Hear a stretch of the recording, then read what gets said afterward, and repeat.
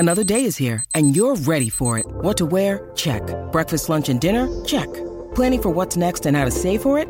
That's where Bank of America can help. For your financial to-dos, Bank of America has experts ready to help get you closer to your goals. Get started at one of our local financial centers or 24/7 in our mobile banking app. Find a location near you at bankofamerica.com/talktous. What would you like the power to do? Mobile banking requires downloading the app and is only available for select devices. Message and data rates may apply. Bank of America N.A., member FDIC. Hey, everybody. Welcome back to the show. I have with me today Neil Thorne, part of our team. And today we're going to be talking about the upcoming testing of the Starship Super Heavy vehicle and the orbital flight test that could be coming in the next month or two. How you doing, Neil?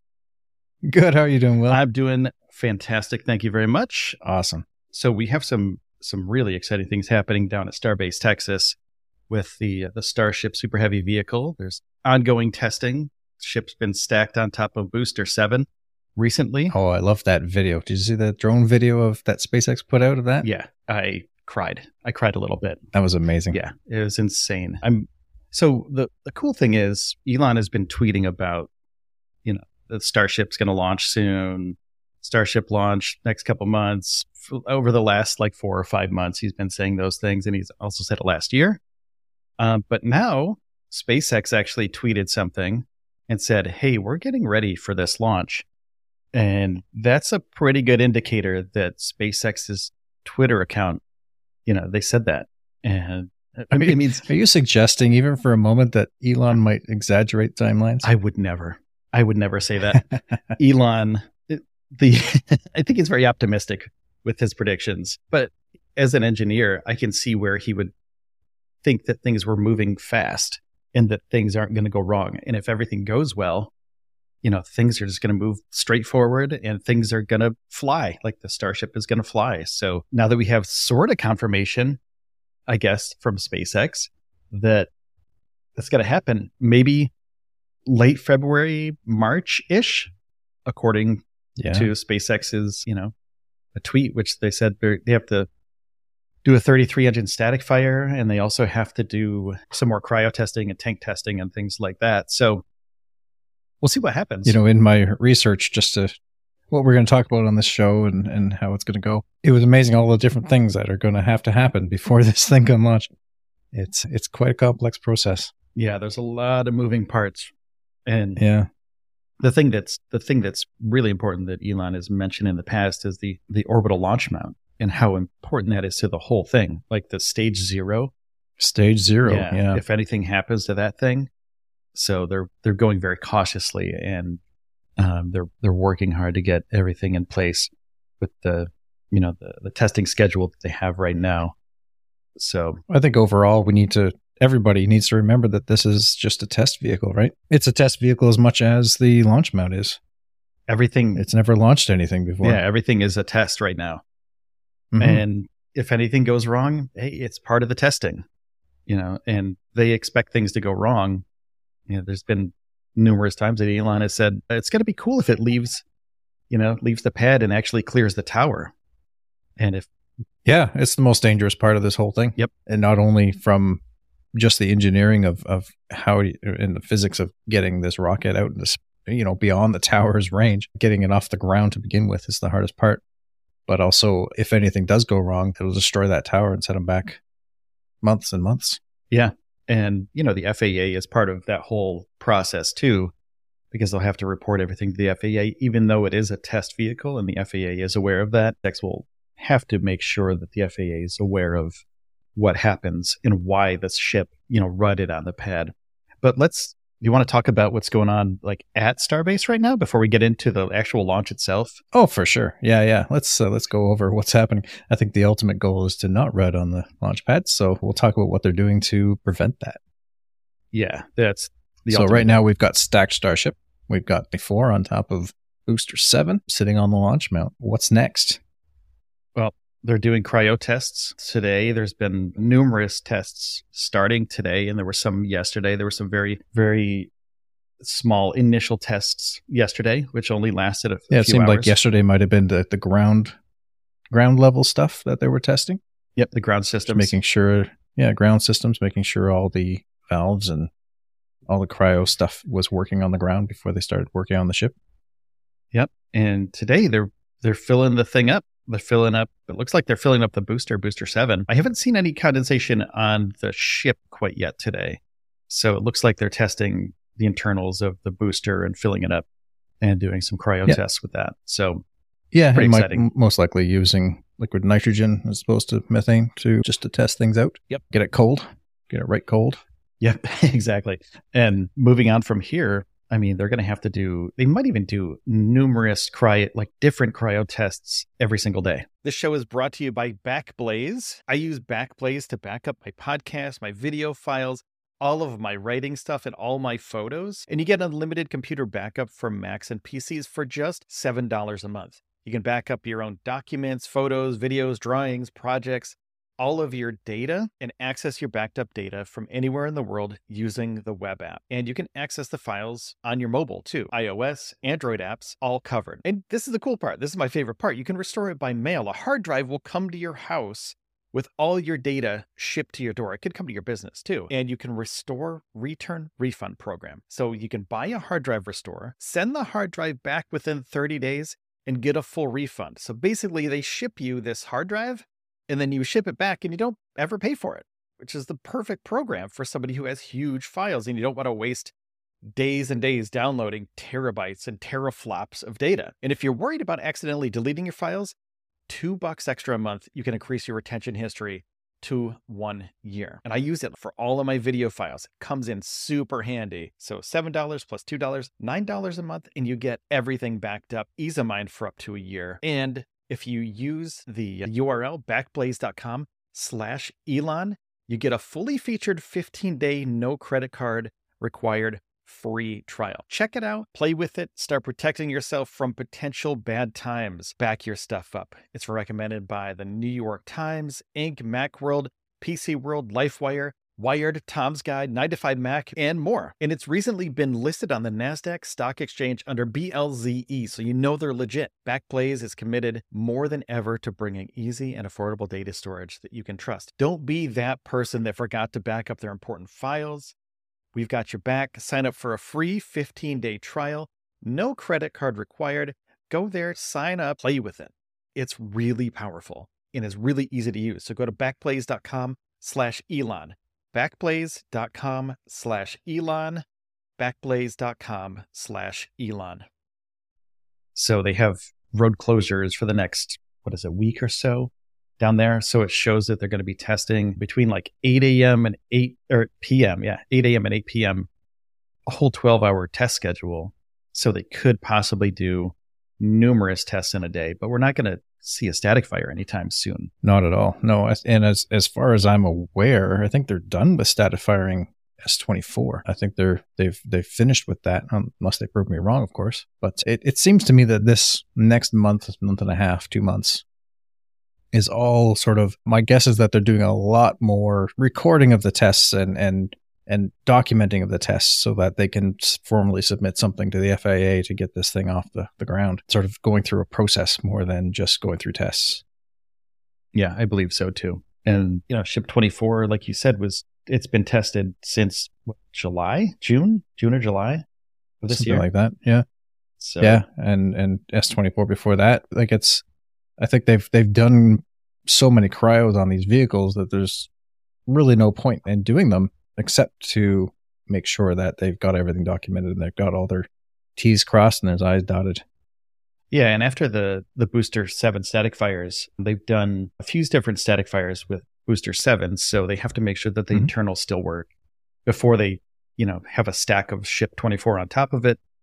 And also, they got to make sure that those things work. So when they actually do a full wet dress rehearsal, and then they move on to the static fire, and they'll have to do a full wet dress rehearsal before the static fire to make sure everything works. Absolutely. The ship and the booster.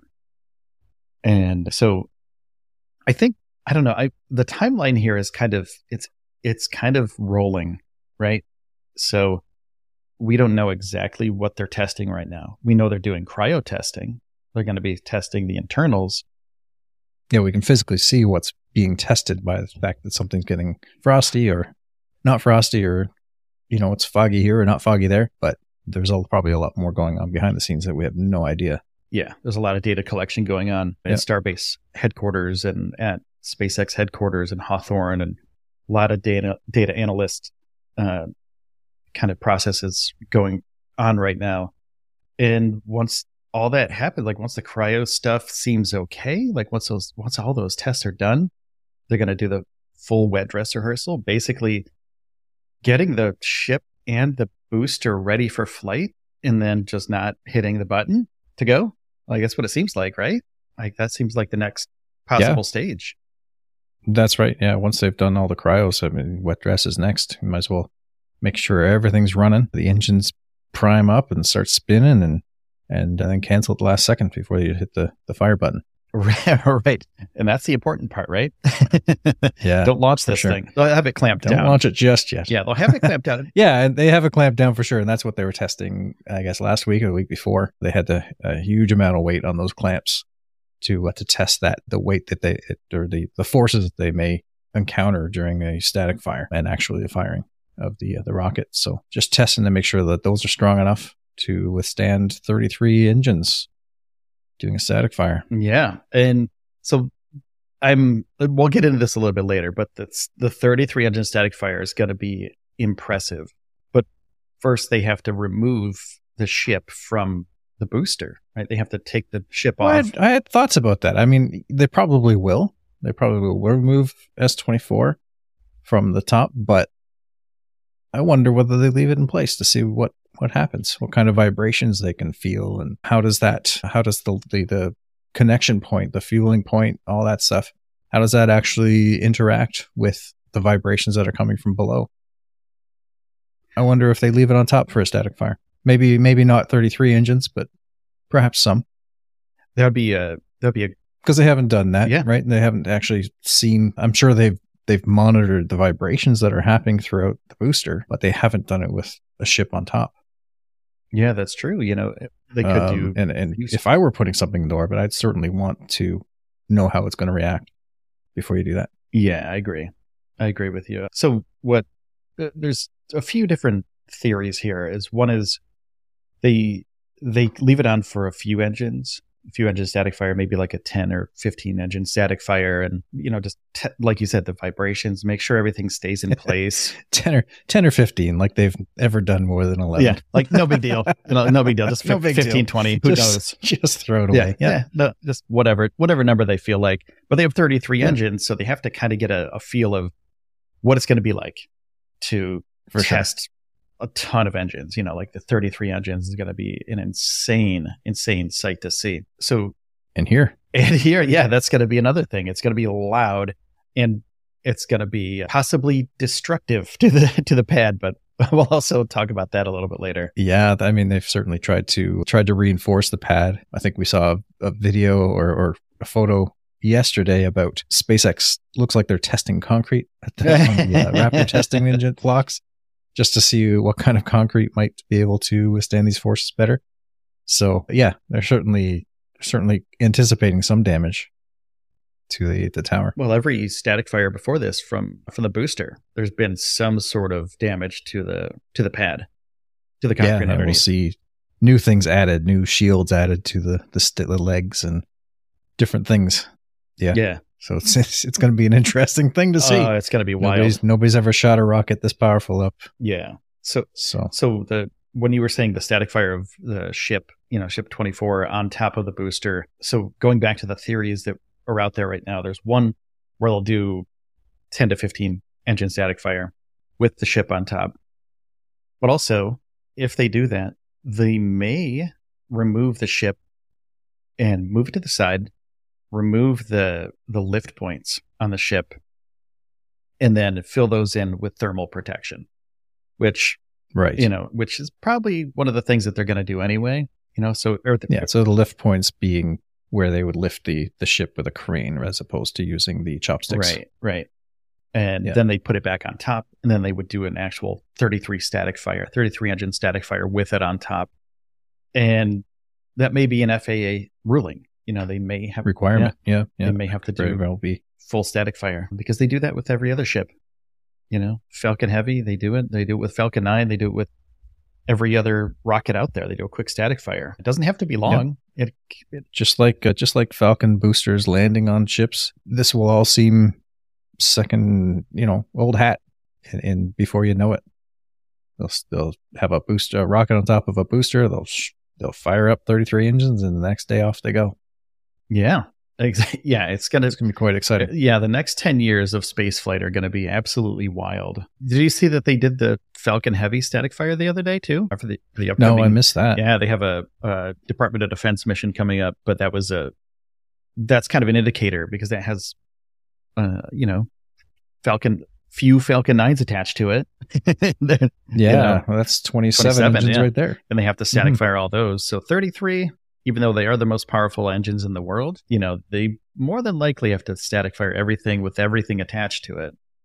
So I'm assuming that's what's going to happen. I mean, we think of these things as two different pieces, the booster and the ship. But if you look at a Falcon 9, they're attached already, right? Yep. They come pre-attached, the top being pre-static fired somewhere else, and then they attach it. It's really one rocket. We have to start thinking of it as a starship as opposed to a booster and a ship. That's how they're going to come. Yep. They may be in different pieces, but it's all one ship. Yeah. And the manufacturing process is a little bit different. They made the fairing of a Falcon 9 differently than they do with the Starship. The Starship has the chopsticks, and the Falcon 9, it's a different process. So, but at the end, like you said, full rocket when you're done, when you're ready to launch the thing. It's not two pieces. It's one big thing until, of course, you get to the place where you do separate them on the way up. Yeah, which happens with every other rocket out there as well. Exactly. So single stage to orbit does not work very well. Yeah. So everybody has 2 stages at least. Yep, exactly. So will they leave this ship on top? Probably. That's what we're guessing, right? I think that's where we're at. I would think that certainly for one of the static fires of the booster, they'll leave the ship on top. Yeah. That's my guess. Maybe for the first 33 engine static fire, they'll take it off because they haven't done that with the booster yet. And then maybe it goes back on and they do another. I'm not sure. Yeah. And the 33 engine static fire of the booster could possibly be, one of the pieces of this whole thing that sets them back a little bit. Who knows? Who knows what's going to happen with a full 33 engine static fire? And they're going to have to go through all the data, make sure everything works right. If everything works absolutely perfect, they'll make the ship back on top and then do possibly, they may do another wet dress rehearsal and another cryo after that just to make sure everything works. And then just get it ready for flight, do another static fire possibly. I think it's important to note that you and I and all other space enthusiasts are in a hurry. But SpaceX is not in a hurry. No, they don't. Certainly they want to get this up in the air as soon as they can. But if something makes them stop and pause and start over, then they're going to do that. There's too much at stake to be rushing this. Yeah, and even though we love to see these giant tests happening, this whole test schedule is amazing. And it's just cool. Mm-hmm. I can stare at a rocket. I can just stare at a rocket and watch it frost over for hours. I have a second monitor and I have one of my windows open over there and I have it queued into 2 different YouTube channels that have live footage of the Starship test facility. And I watch it all day and it's literally just a rocket that's getting frosty, or a semi truck rolls down the highway with some propellant in it and I get excited. So yeah, for sure. It's like I was when they were doing some work with cranes back in the day, maybe building the tower, the launch tower. I stopped and thought to myself, this is just a crane lifting a piece of metal. Yeah. Why am I watching this? Right. Yeah. But it's exciting though. I think it's cool. It's exciting that the end result, that we know what it's for and what it could potentially end up doing and being. And I think that's what excites us. Yeah. It's the whole process. Once this whole thing is complete, and once they actually figure out the whole process of launching these things, catching them, relaunching them, there's going to be sending people refilling in space. Yeah, they're going to be sending people to the moon, with this rocket, and also eventually sending people and things to Mars with it. It's exciting just to watch any part of it. And that was, when I went down to Texas to cover this for 10 months, it was basically because I was super excited about it. It wasn't it wasn't a business move or anything like that. It was You more still so. are. Yeah, exactly. I'm still covering it. But, I moved down there because I was so excited about everything. And I like every day I'd wake up and cover this thing.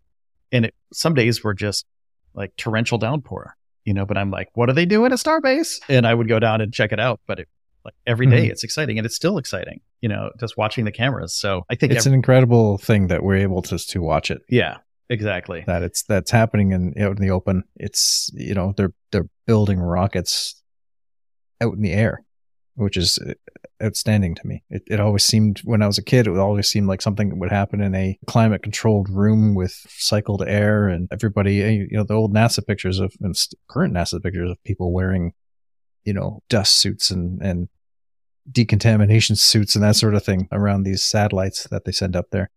That's was always growing up my impression of what the industry was. Mm-hmm. And here we are, they're building it out in the open air, with welds that you can clearly see. And, they get better at those every time they do it too.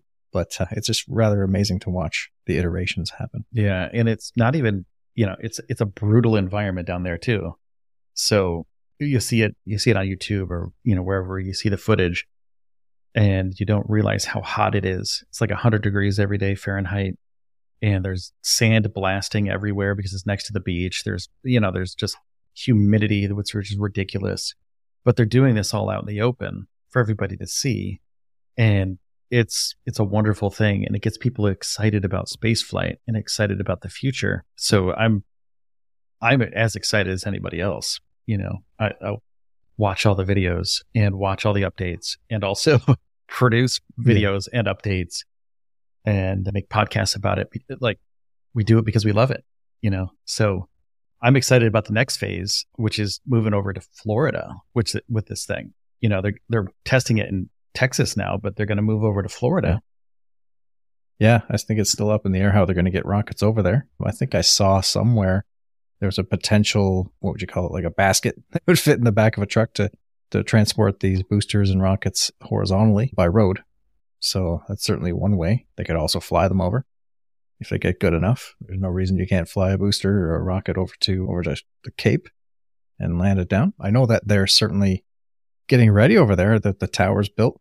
And I think I saw yesterday that the chopsticks were on their way over to the tower. So they're going to be installed in the next week or two. So that's pretty exciting too. Yeah, that's a huge. So they're building a deal. Secondary tower, launch tower over there, the same as the one in Texas. Yeah, and now that once they had the Texas tower kind of flushed out and built, and they know what to do, which is pretty cool that they use this as a test bed for just the tower. Most of these towers that are already built kind of use knowledge that somebody else had in the past, like somebody like NASA built a launch tower. So somebody 50 years ago. Yeah, exactly. So, but now this is a whole new thing. The chopsticks, brand new. No one's done it before. So no one has ever caught a rocket before. That's for certain. Yeah, especially a rocket that's like 400 feet tall. Like that. Yeah, that's insane. Like the booster itself is 225 feet tall, somewhere around there. Something like that. Yeah, and the ship is 150-ish feet tall, so it's about 400 feet tall. And catching each one of these things separately, it doesn't make any sense. Like the booster, not yet. No, like the boosters. Then again, landing your boosters on a ship at sea didn't make sense either at one point. Yeah. The booster's like an apartment building. It's 20 stories tall. It's huge. Yep. It's pretty crazy. Yeah. And I can't wait to see it happen. I can't. Yeah. I hope it works. I mean, they're gonna have to test it in Florida or in Texas. I don't think they'll let them test that in Florida. Not at all. No, that Florida one is a working tower, I think. Yeah. I don't think that's a test tower. I haven't had a really good look because of the distances away from it. It's not quite the same as what's in Texas, but I don't know whether they've improved or changed anything on that tower that they're building in Florida. I'm not sure. Yeah, most of the shots are from real far away. It's hard to see. Yeah, my guess is that there's improvements. It's an iteration, the same as any ship is. So, Booster 9 that's been tested a couple times has a lot of improvements over Booster 7 already. without it being even launched yet. So my guess is that the tower would be the same thing. Yeah, they probably learned a lot of manufacturing and implementation of just the wiring and the way that things work, the piping and things. Because as we were watching this thing be developed in Texas, there's iterations of even little things like a switch box, where a bunch of cables enter the box in one spot 1 week. And then I would notice that they're not there anymore. What happened to this whole box? And they would move the box off to the other side of the orbital flight pad. And it's like, why did you do that? How did you do that? Like, what was wrong with the first one? Did you need more slack? Like, what's going on with that? So they're perfecting things in Texas. They'll move that to Florida for other orbital flights and other missions, including the HLS mission to the moon eventually. But they will have to do some tests for the HLS before they actually send people there to make sure that the Starship can fuel in orbit and also, land on the moon. Because if it can't land on the moon, then they can't have the HLS contract, right? So yeah, for sure. Yeah, how many refuels is it? Is it 7 refuels they have to do in space? Yeah, it's somewhere along that line. Something like that? Yeah. So, that test alone is going to be pretty crazy.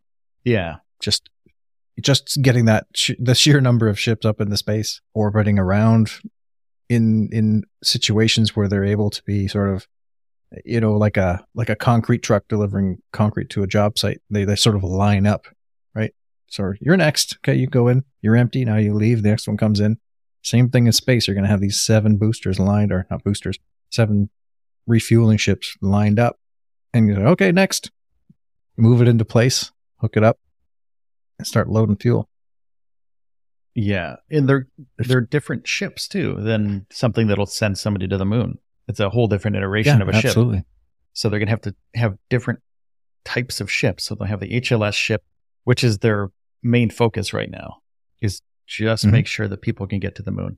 So the current build, which I'm guessing is just like, they were building it anyway, then they got the HLS contract. They have to test all this stuff anyway. They don't really need heat shields on the HLS ship, but this is an iteration that will be used in the future for people coming back and also sending cargo to orbit and coming back. Yeah. Yeah, the HLS landing ship will just be a tube. Yep.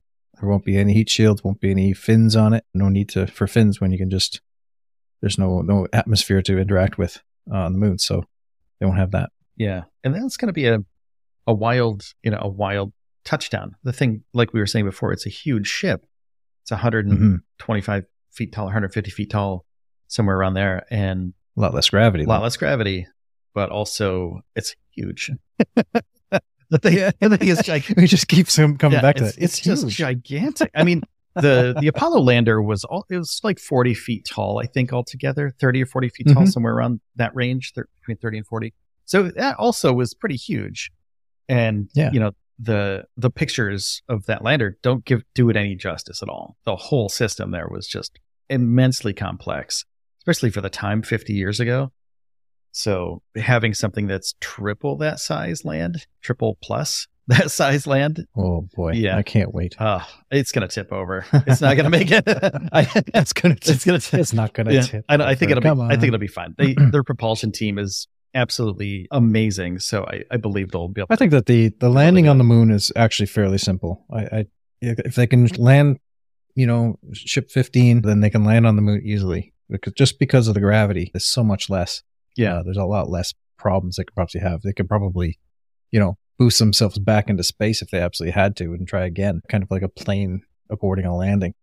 But it's the landing pad that I've always had an issue with. That here on the moon, as well as on Mars in the future. You need something to land on. That's not going to gum up the engines. It's not going to be uneven. I think it was it Apollo 13, the Eagle, who they barely missed some cracks, I think, when they were landing in the moon that would have just torn them apart. So really, really dangerous up there. It's not very flat. It's not very square. Yeah, it's not built for rockets. There's lots of debris. I think that they may need to send some robots to build a landing pad or something, or repair spot. I don't know. It'd be really interesting to see how that all works out. But I think that's a number of years away now. Got a lot of things to worry about before that. Yeah. For instance, they got to launch this thing. They got to launch it, yeah. So after they do the 33 engine static fires and after it's been wet dress rehearsed, all of those systems have been checked out. Everything's good. They're going to launch this thing. And that is another huge thing. There's so many moving parts to that. So many things. Oh my goodness. Oh, so I'll do a quick run through of what they're going to be doing with this Starship when they launch, like what the test is for. You know, this is a test flight. Like we said this before, this is a test flight. Anything can happen. But the ship and the booster will launch from Starbase, Texas. The ship eventually will make it to Kauai. It's about 62 miles northwest of Kauai, and it's in a place where they're done. Yep, it's done. So that's the end, right? But in between them, there's a ton of things that they need to do. It's going to be about a 90-minute trip for the ship, and they're going to be possibly transporting some sort of cargo in this one, but we're not sure what it is because they may have to do some sort of test of cargo, but we don't know if anything's actually in the ship.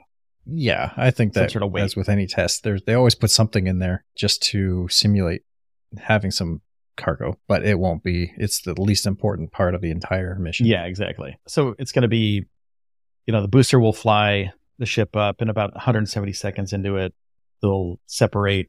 The booster's going to come down into the Gulf of Mexico, and the ship's going to keep going.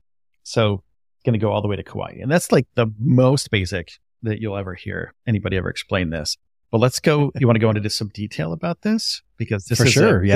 I mean, there's so much. There's so much to talk about every part of this. Yeah. I mean, the most dangerous part and probably the most complex part is the launch. Yep. You've got a booster with 33 engines firing. It's got to clear a tower that's never had a launch from it before. The tower itself has to operate the way it's supposed to. All the quick release mechanisms for fuel and electricity and all the rest have to separate on time and the way they're supposed to, and clear the launch pad. The arms have to be out of the way and not get in the way. The chopsticks. I mean, there's so much that could happen even just at the launch. That I would say if they get past that, they have a sort of probably an 80% chance of succeeding at the rest. I would think that most of the problems they're going to have are happening right there at the launch. Yeah, that's the most important part. You could have Raptors that don't fire. You could have any vibrations that could cause a problem with the connection to the ship. They could damage the tower. They could rapidly, unexpectedly dismantle. They could run and just blow up everything that they've been working on for the last 2 years. Mm-hmm. So, I mean, it's a really dangerous spot. But on the other hand, they've done this many times, right? They've launched so many Falcons. My goodness, I was going to say Raptors. They've launched so many Falcon 9s from Florida, like several a month, sometimes several a week, that they've got a lot of experience doing this. And I think that they're going to use every ounce of that experience in getting this thing off the launch pad as safely as possible. And all the tests that we've been talking about are all going towards making sure that happens the way it's supposed to. Yeah, and if anything happens during the initial phase of launch and they have a RUD on the launch pad, like you said, it could set them back months, possibly a year. I mean, they might have to rebuild everything. They may need to rebuild the tower. The whole thing. Absolutely. And if it goes further than the tower and they get to the storage tanks, that could be huge. Yeah. Right. So I think that everything they're doing is to prevent that right now. Yeah. So I agree. They need to make sure that doesn't happen as much as they can. Anyway.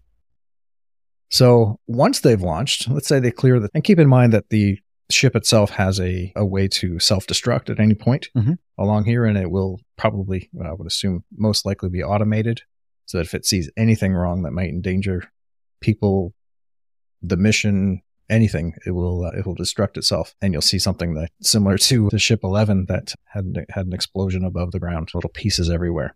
So, and that's just to keep people safe. That's the whole reason behind it. And if that happens, it's success for them. Mm-hmm. If they happen to have a problem and the ship takes care of itself, that's a good thing for SpaceX. If that situation doesn't happen and this thing veers off in a direction it's not supposed to and lands on land somewhere, that's the worst case scenario for everybody. Yeah, exactly. But So the great thing about, if I shouldn't say great thing, but a positive to the, something like that happening is that they already have another ship almost ready to go. better ship. Yeah, a better ship. And there's going to be better ships down the line, and they're continuing to build ships. So, and boosters. The number one goal is clear that launch tower. Yep. Once they get past that, the rest of it is gravy. Anything that happens to the ship and anything that doesn't work the way it's supposed to at that point, well, that's just another ship. That's just another booster, which, is what is it, $33 million or $1 million per Raptor. So $33 million for the booster and another $9 million for the ship. That's nothing. It's a lot. Excuse me. It's a lot, but it's nothing. SpaceX, they're prepared for that and they expect that. Yep. But damaging the launch site is the absolute worst thing that can happen. Yeah. Because the time it would take them to repair is time that they can't afford. Yep. So. Yep. They're on but anyway, fast schedule. So if they're set back 6 months, that's bad. Oh, for sure. Yeah. And who knows how long. My guess is that they're expecting some damage to the launch pad. I don't think you can launch a ship, and they've seen damage every time they've static fired. So they're expecting to repair, but a rebuild is a completely different thing. Yeah. That'll take a while. The rebuild will take a little while, take a little resources, take some, I don't think it's a money thing either when they rebuild, because they have a lot of investment. They have a lot of private investment and a lot, like hundreds of millions of dollars in the bank. So it's not a big deal for them to, just shell out another, whatever, 50 mil, 60 million, whatever, to fix the tower. But like you said, the time, no big deal. If you have to spend 6 months fixing everything, or 6 months, refurbishing something that needs to get, fixed up, it takes too much time. Time equals money, and they have a very pretty good schedule set up for their main mission, which is HLS, but also the Starlink missions too, because they need to make money through that. So anything that sets that back, not good at all, for sure. But once they launch, and if they clear the tower, that's going to be incredible, because then they're going to head towards Max Q, and Max Q is the point of the flight where it has the most stress on the rocket. And that's it's a balance between the thickness of the atmosphere and the speed they're going. Yeah. So at some point, they're going really fast, but the atmosphere is getting a little thinner each second. So at some point there's a maximum pressure on the ship. Yeah. And at that point, kind of anything can happen, because it's the maximum pressure. It's never gone through Max Q tests before. This will be the first Max Q test of this rocket.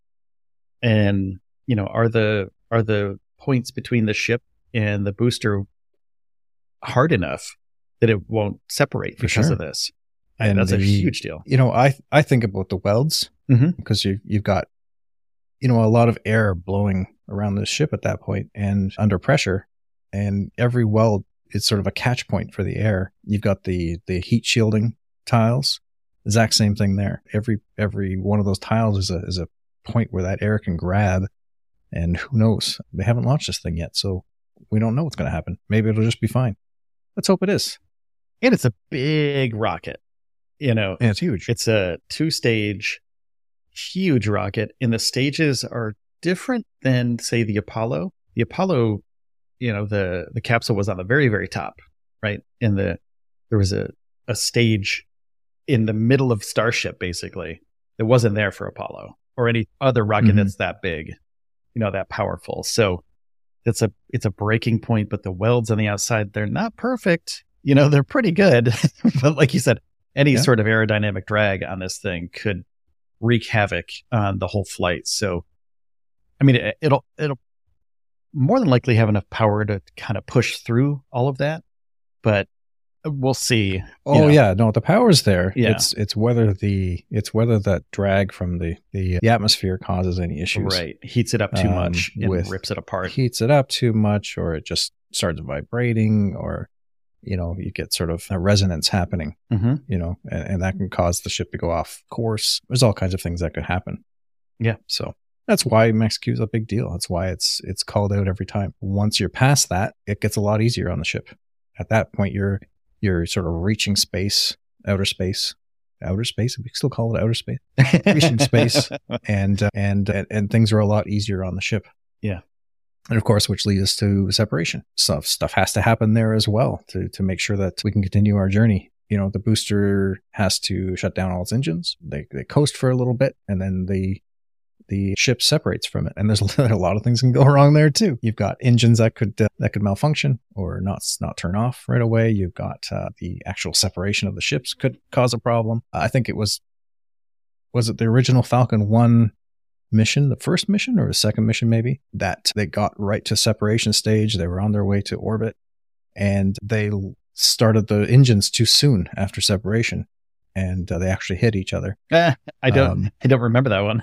And that's what caused the failure of the Falcon 1. Oh yeah, was that the two ships hit each other because they didn't allow enough time between the engines turning off and the new engines turning on. Oh wow, the second stage turning on. So that's interesting. Yeah, so that's something that they learned. They learned their lesson on. So that's good. Yeah, and that was decade ago plus. So they have all that time to fix that. In the Falcon 9, of course, obviously, that's been fixed. Obviously, they fixed it. Yeah, they kind of know what's going on with separations, but you never know. Like you said, engine could go bad. Things can happen. A clamp could not unclamp. The only time they've separated this is sitting on the launch pad. Yep. They've never separated it in space, moving, whatever. Yeah. So I don't think that's maybe the biggest problem they're going to have, but it is something they certainly have to keep track of. Yeah. And keep their eyes on. They're going to have to land this thing too, right? So after they separate. Yeah, that's the next stage. So we got two vehicles in space, right? So you've got the booster, which is just turned off with all its engine, is starting to sort of reach its apogee. And then you've got the ship that moves on its way. So we'll separate for now, and we'll come back to the booster. So it's got to much like the Falcon 9 booster does, it's got to sort of reach its highest point and then start falling back down to Earth. Eventually, the booster will sort of turn over and do a boost back burn to get back to the launch site. That's the future, where it'll be caught by the tower somehow.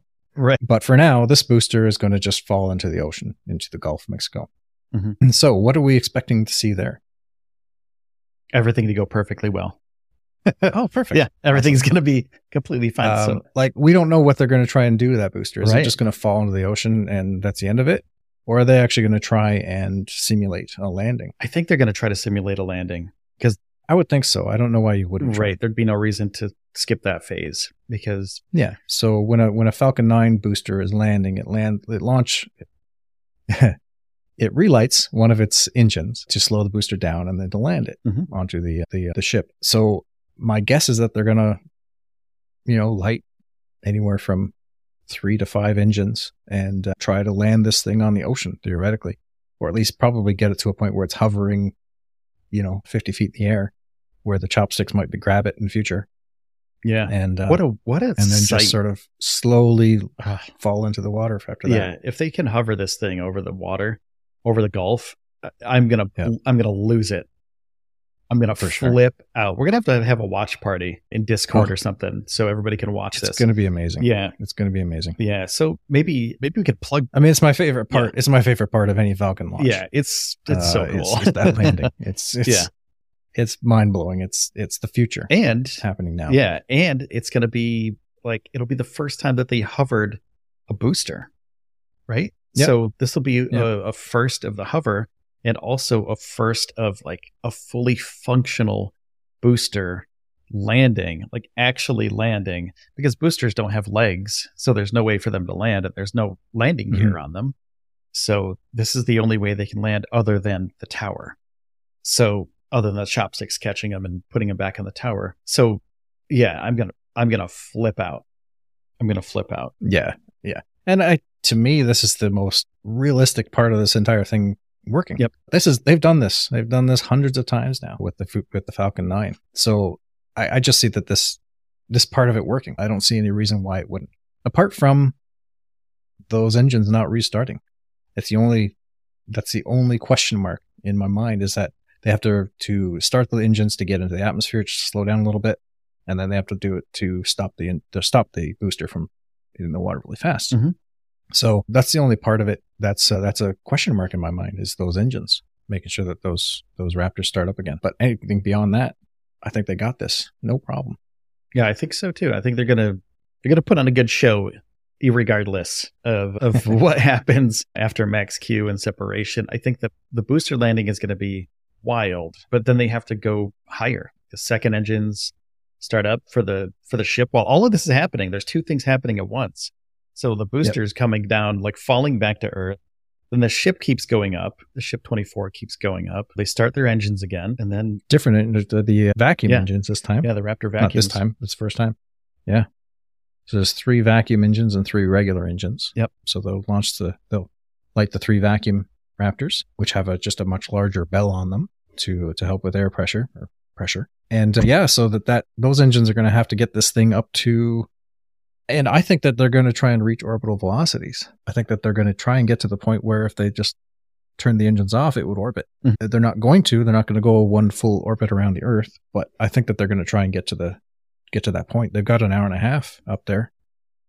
Why not? Yeah. They may as well test all the systems, even though they have to be as cautious as possible.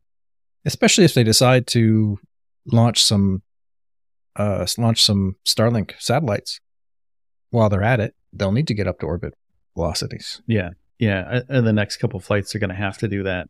I think they're going to do more testing, more flights with this thing, and then eventually something will go into orbit, whether it's it'll probably be a Starlink, like you said, more than likely. But yeah, they'll get it up to orbit, and they'll, eventually have a really great opportunity here to come back down once they're in orbit. They're going to have to deorbit. They're going to have to come back down to Earth. And once they reach their orbital velocity, this is going to be a wild ride, right?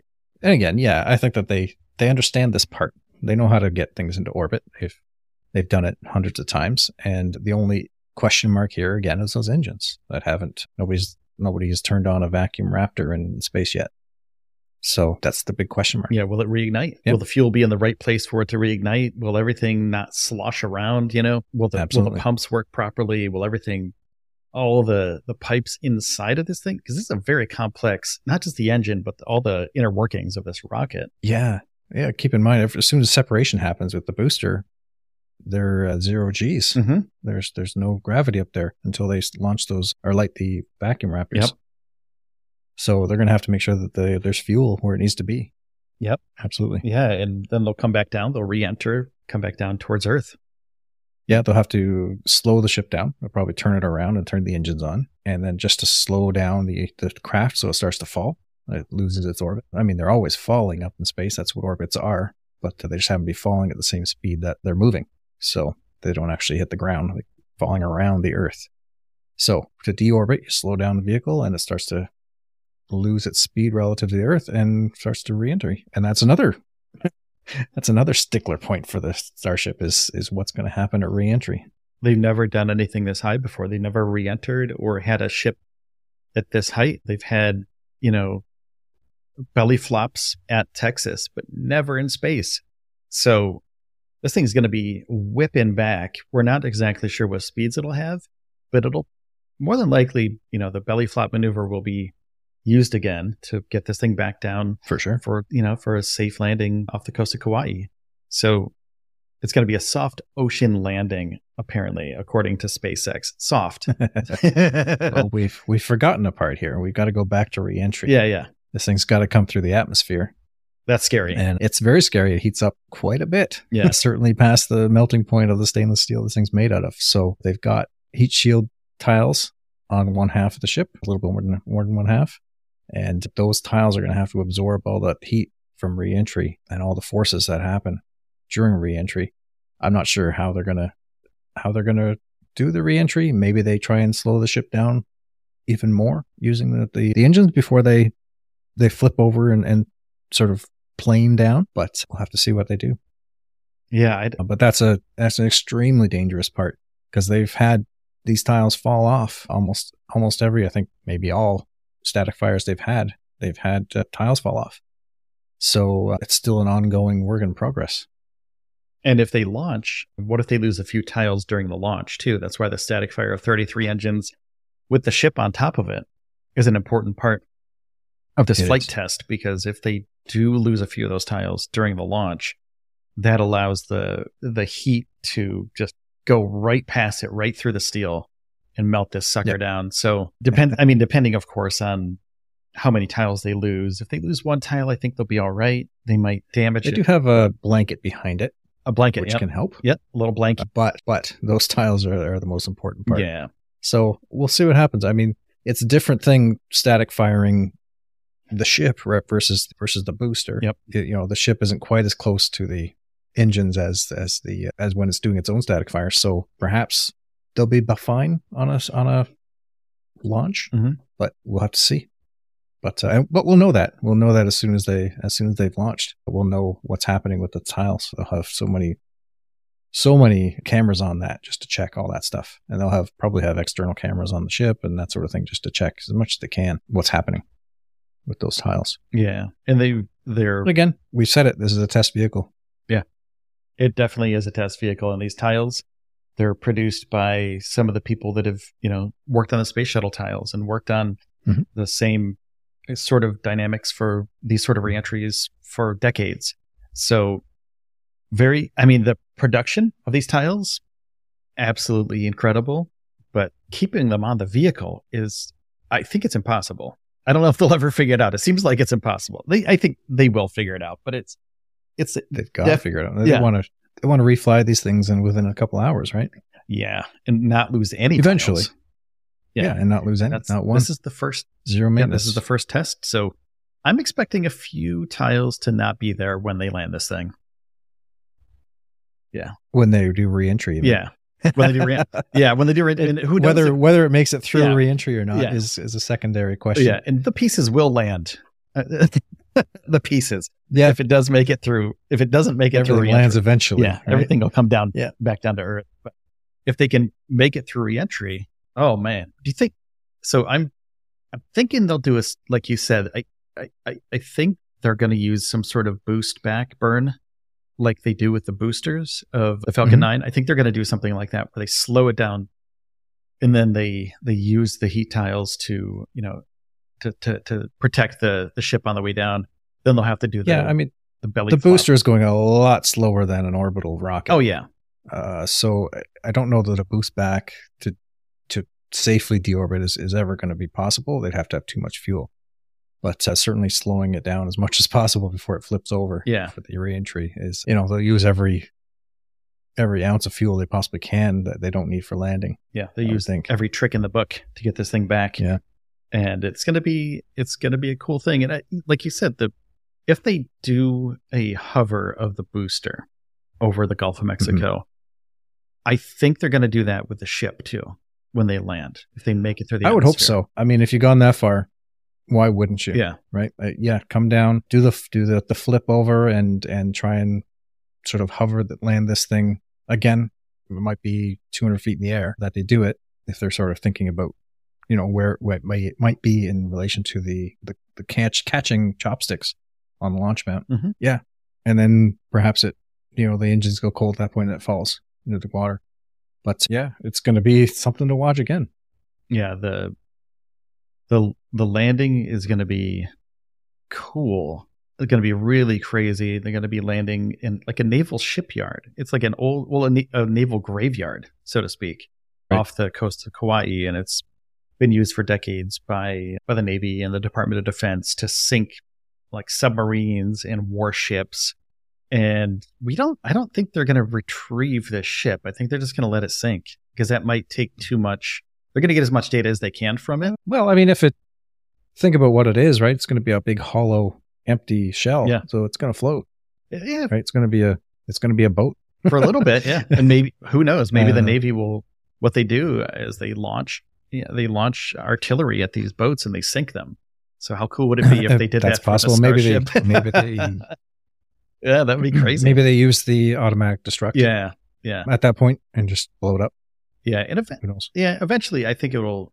But I mean, I think eventually. For me, I would love to get my hands on those Raptor engines and review them and take a look at them and examine what happened and, you know, what shape they're in. There's a lot to be said for saving this thing. Yeah, I agree. And then, of course, put it up in a rocket graveyard somewhere so that everybody can stare in awe of the ship. Yeah, bring it back down to Brownsville. Almost the impossible. Yep. Bring it back down to Brownsville, ship it back to Boca Chica Beach, the port of Brownsville. There's a road. Turn it into a kid's play instrument. Right. I don't think that's good. Stainless steel is probably not the best thing for kids to play on in the middle of the sun in Texas. But yeah, they built a road from the Highway 4, which is the road that leads down to Starbase. There's a road that goes from Highway 4 over to the bay. So they can transport ships and boosters on that road. It's a huge road. It's super wide. It's like 6 lanes wide or something. I believe it's a big, wide road. I don't think it's 6 lanes, but it's pretty big. And I believe you can use that road to get over to the port and bring the ship back. So they just have to put it on a boat, you know, bring it back, get whatever they can out of it, and take a look at those Raptors. Or maybe even just, I mean, I don't know how, this would be almost impossible to do, I think, but remove the Raptors in the ocean, which would be incredibly difficult. And then let the ship sink, but get the Raptors back. But yeah, I mean, if we get to that point where we're discussing what to do with Raptors that have been flown on an engine and landed properly, who cares at that point? Yep. We're so far beyond our mission goals here that we're happy as pigs in a blanket. Yeah, exactly. If that's a saying. Yeah. Yeah, that's the ultimate goal right there. If we can get a rocket that lands itself in the ocean, my goodness. Yeah. I mean, there's going to be cheering for days. If this thing survives this it'll be the most exciting time in space flight since Apollo, I think. I think and then after this, I think it's going goosebumps. Yeah. Getting goosebumps. Everybody will get goosebumps. The whole world will get goosebumps. It'll be a weird phenomenon that happens once. Yeah. But then after this, the Artemis 2 mission where people fly around the moon, that's going to be a huge deal too. Huge. And then Artemis 3, when they launch a Starship for that mission and they send people back to the moon, this is all the beginning. Like without this flight, there's none of that. There's none of the Artemis 3 mission. So this is literally one of the most important space flights of all time. You might not be wrong there, for sure. It's huge for the future of spaceflight for all humanity. Yeah. It's massive. The ship is massive. Yeah, that too. And that's why it's such a big deal too. It's because the ship is massive, the biggest fairing that's ever flown to space. We're talking 100% reusability. Right. That's a huge deal too. That's massive. Yeah. It's something that nobody else is even attempting at this point. So if that happens, it reduces the cost of space by 100-fold. Mm-hmm. And that's massive as well. Yeah, that's a whole new economy. Yeah. You know, and the economics of space flight right now are kind of I think they're in a tipping point where SpaceX is taking over space flight and the old guard is kind of finally thinking about reusability because of 100 space flights last year, or they want to do 100 flights this year. And last year it was 60 some odd. I can't remember the exact number, but I think it was 60 something. I don't know the numbers. But this year they're aiming for 100 flights. So if you can get 100 flights from one company twice a week, possibly 3 times a week, depending on what the launch cadence is, and you have rockets at Kennedy Space Center and you're flying Falcon 9s and Falcon Heavies and Starships. Yeah, this is sort of it's a tipping point because the Falcon 9 is almost reusable. The fairings aren't reusable and a few other things aren't reusable, but the Starship, everything. Second stage, yeah. Yeah, the Starship is 100% reusable. So the cost of flight is going to go down drastically. And the cargo that you can put in that thing, you can just drive your bus into it. A school bus. Several buses. Not a big deal. Yeah.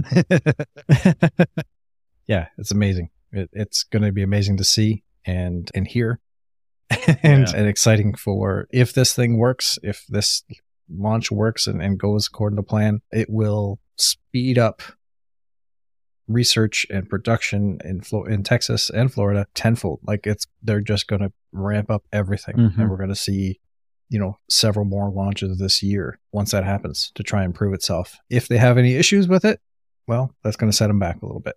Yeah, but they'll still keep. But they're not going to stop forward, right? They have. Yeah, they're not going to stop. They're going to keep pushing. Yeah, and they have, like we were talking about earlier, they have the NASA money. They have billions of dollars from NASA to create the Starship, and the HLS program. I think it was almost $3 billion for that from NASA. It's like 2.89 billion or something. And they have the money, so they got to keep moving forward. And the FAA they know it's a test vehicle, so they'll understand. And from the start, part of the reason for Starlink was to pay for this research into new vehicles. They have 100? No, how many customers? 1 million customers or something? Yeah. Now for Starlink, over that's $1 $100 million a month. Yeah. Obviously, there's costs involved in running Starlink and launching things and that sort of thing, but $100 million every month coming in from, there's got to be some profits that they're feeding over to this system. Yeah. And I believe there was an IPO scheduled. I think it was reported last year, end of last year, that Starlink could IPO in like 2025-ish. So that's going to infuse so much more money into SpaceX. So much cash. Yeah. You've got a system that clearly works. Yep. And it's been running for a couple of years, and suddenly you're going to make it public. Yeah. Oh yeah. Yeah. That is a very successful launch. Yeah. And I believe, that a lot of that money is going to go towards Starship development, because they need a Starship to launch all these Starlink satellites. So, and as soon as they can start launching Starlink satellites, they go from launching, only a few to hundreds at a time. Yeah. And that is going to just speed up everything. And it's cheaper.